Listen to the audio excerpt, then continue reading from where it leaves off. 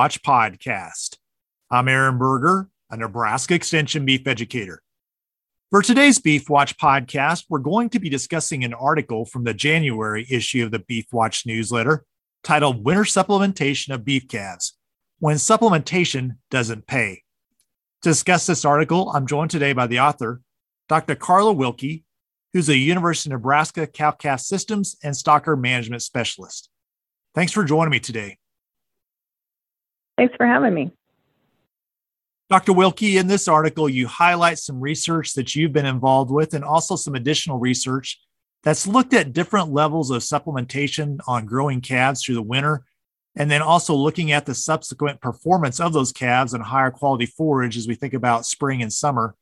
Share with us the studies that you summarized for this article and also how that information might be utilized by producers as they think about backgrounding and supplementing calves through the winter. Sure. So it seems like it's kind of a common practice for a lot of producers to just supplement a little bit of protein and try to target maybe half a pound a gain or a pound a day gain during the winter so that in the summer, the subsequent compensatory gain then, would be a cheaper rate of gain. And so what I shared in the article were a couple of different studies. In one study, we fed 450-pound steers either no supplement during the winter or about a pound, 2.5 pounds, 3.5 pounds of dried distillers grains per day. And the gain response on that was very classical, very linear, just a little over half a pound a day, a pound a day, pound and a half, and just under 2 pounds a day gain. And then they went and grazed wheat pasture, which would be similar to, in Nebraska where we'd maybe go to spring grass, but you go on then to a higher quality forage. And basically what happened was the calves that were not supplemented at all on range completely compensated 100% or ended up weighing the same at the end of wheat pasture grazing as the calves that only got a pound of supplement and only gained 1 pound per day gain during the winter. So essentially that gain that they got in the winter was pretty much negated because that supplement cost was expensive to the producer because the calves that didn't get supplemented gained the same as those that had gotten supplemented at the lower rate. So you had the same amount of gain, but one group of calves had the cost and the other didn't. But the two groups that were supplemented to gain a pound and a half or a pound and 3/4, they maintained their advantage all through the higher quality forage grazing part. So neither the calves on the zero supplementation or the just a pound of supplement a day ever caught those calves. So those in that situation, the amount of supplement that was then fed to those calves to get that gain was a good investment because they maintained that advantage. And so basically, we did some economics to that and determined that if you were going to sell after the winter grazing, you would have wanted to supplement at the higher rate of gain and try to get the pound and 3/4. But if you were going on to higher quality forage, then after that, then the pound and a half more often in more scenarios was the best return. So then another study that I highlighted in the article was a meta-analysis of studies where they looked at 6 different studies where the rate of gain on 500-pound calves was either half a pound a day or a pound and a half a day in the winter. And those calves in all of those studies were then followed through and the summer grazing phase when we expect to see some compensatory gain, and then even through a finishing phase, which was different than the previous study we just talked about. And so what they found in that study was that similar to the first study that we just talked about, the calves that were only supplemented to gain half a pound a day during the winter, they only compensated 37%.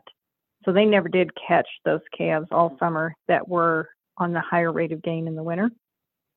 But then interestingly, when they went to the feedlot, those calves that were supplemented clear back in the winter at 1.5 pounds a day gain still maintained an advantage over the ones that were only supplemented to gain half a pound a day gain. So they maintained that advantage all the way through. And so the economics that were put with that study then suggested that regardless of whether distillers grains was priced at a very relatively low value or relatively high value, that those calves that were supplemented to gain 1.5 pounds a day in the winter were the most economical calves all the way through the system. So it just was kind of some interesting research that highlighted some things that shifted things maybe, or shed a little different light on some paradigms that we've always kind of held. So I guess as we look at these two studies and based on what you talked about there in your analysis, really supplementing at a low level to maybe get 1/2 to 3/4 of a pound or even maybe a pound a day gain may not be as economical or may not return as a great of dollar in terms of also bumping just the level of supplementation up a little bit and getting more to a 1.5 pound a day gain. Yes, because really that research suggested that if you went from feeding a pound of supplement per calf per day or a little over that to feeding a little over 2, a little closer to 2.5 pounds, that's really not a huge incremental change in the amount of feed that you're feeding, nor the cost of that.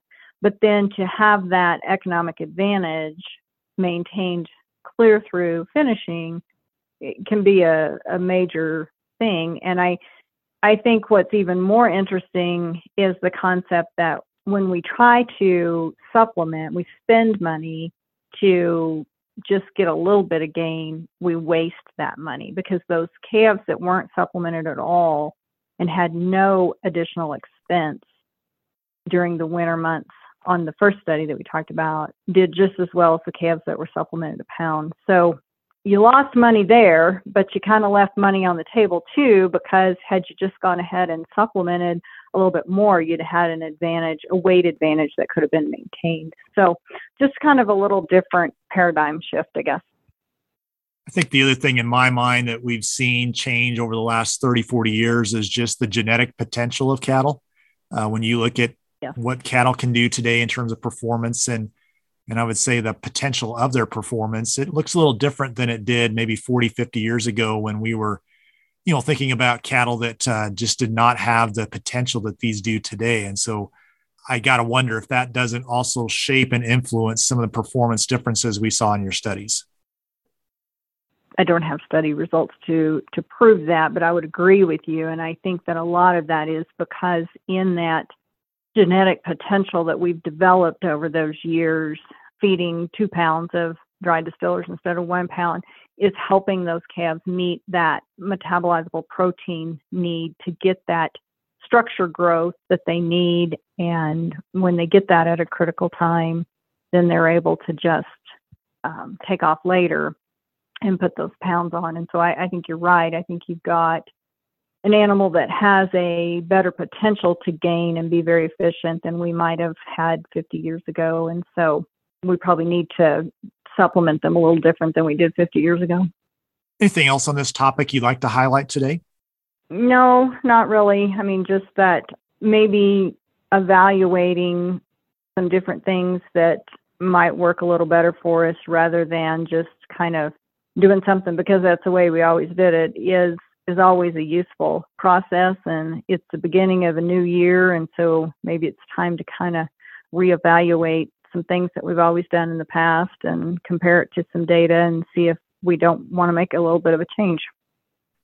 One of the things I also think was interesting in your analysis, looking at low priced or higher priced distillers grains, still was an advantage to feed a higher level of supplementation in terms of winter gain with higher distillers grains prices. And when we look at current feed prices today, we look at the value of gain, we look at the cost of gain.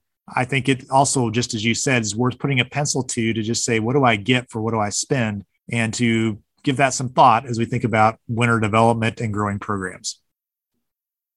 I think you're right. Distillers has been really high this last year, but it's still an excellent source of metabolizable protein and energy for that calf, and the value of our calves right now is probably going to be pretty good in 2022. So I think you're right. It's very useful exercise to sit down and put a pencil to it. Thanks again for joining me today. Thank you for having me. For more information on the topic that was discussed in today's Beef Watch podcast, I would encourage you to visit the beef.unl.edu website.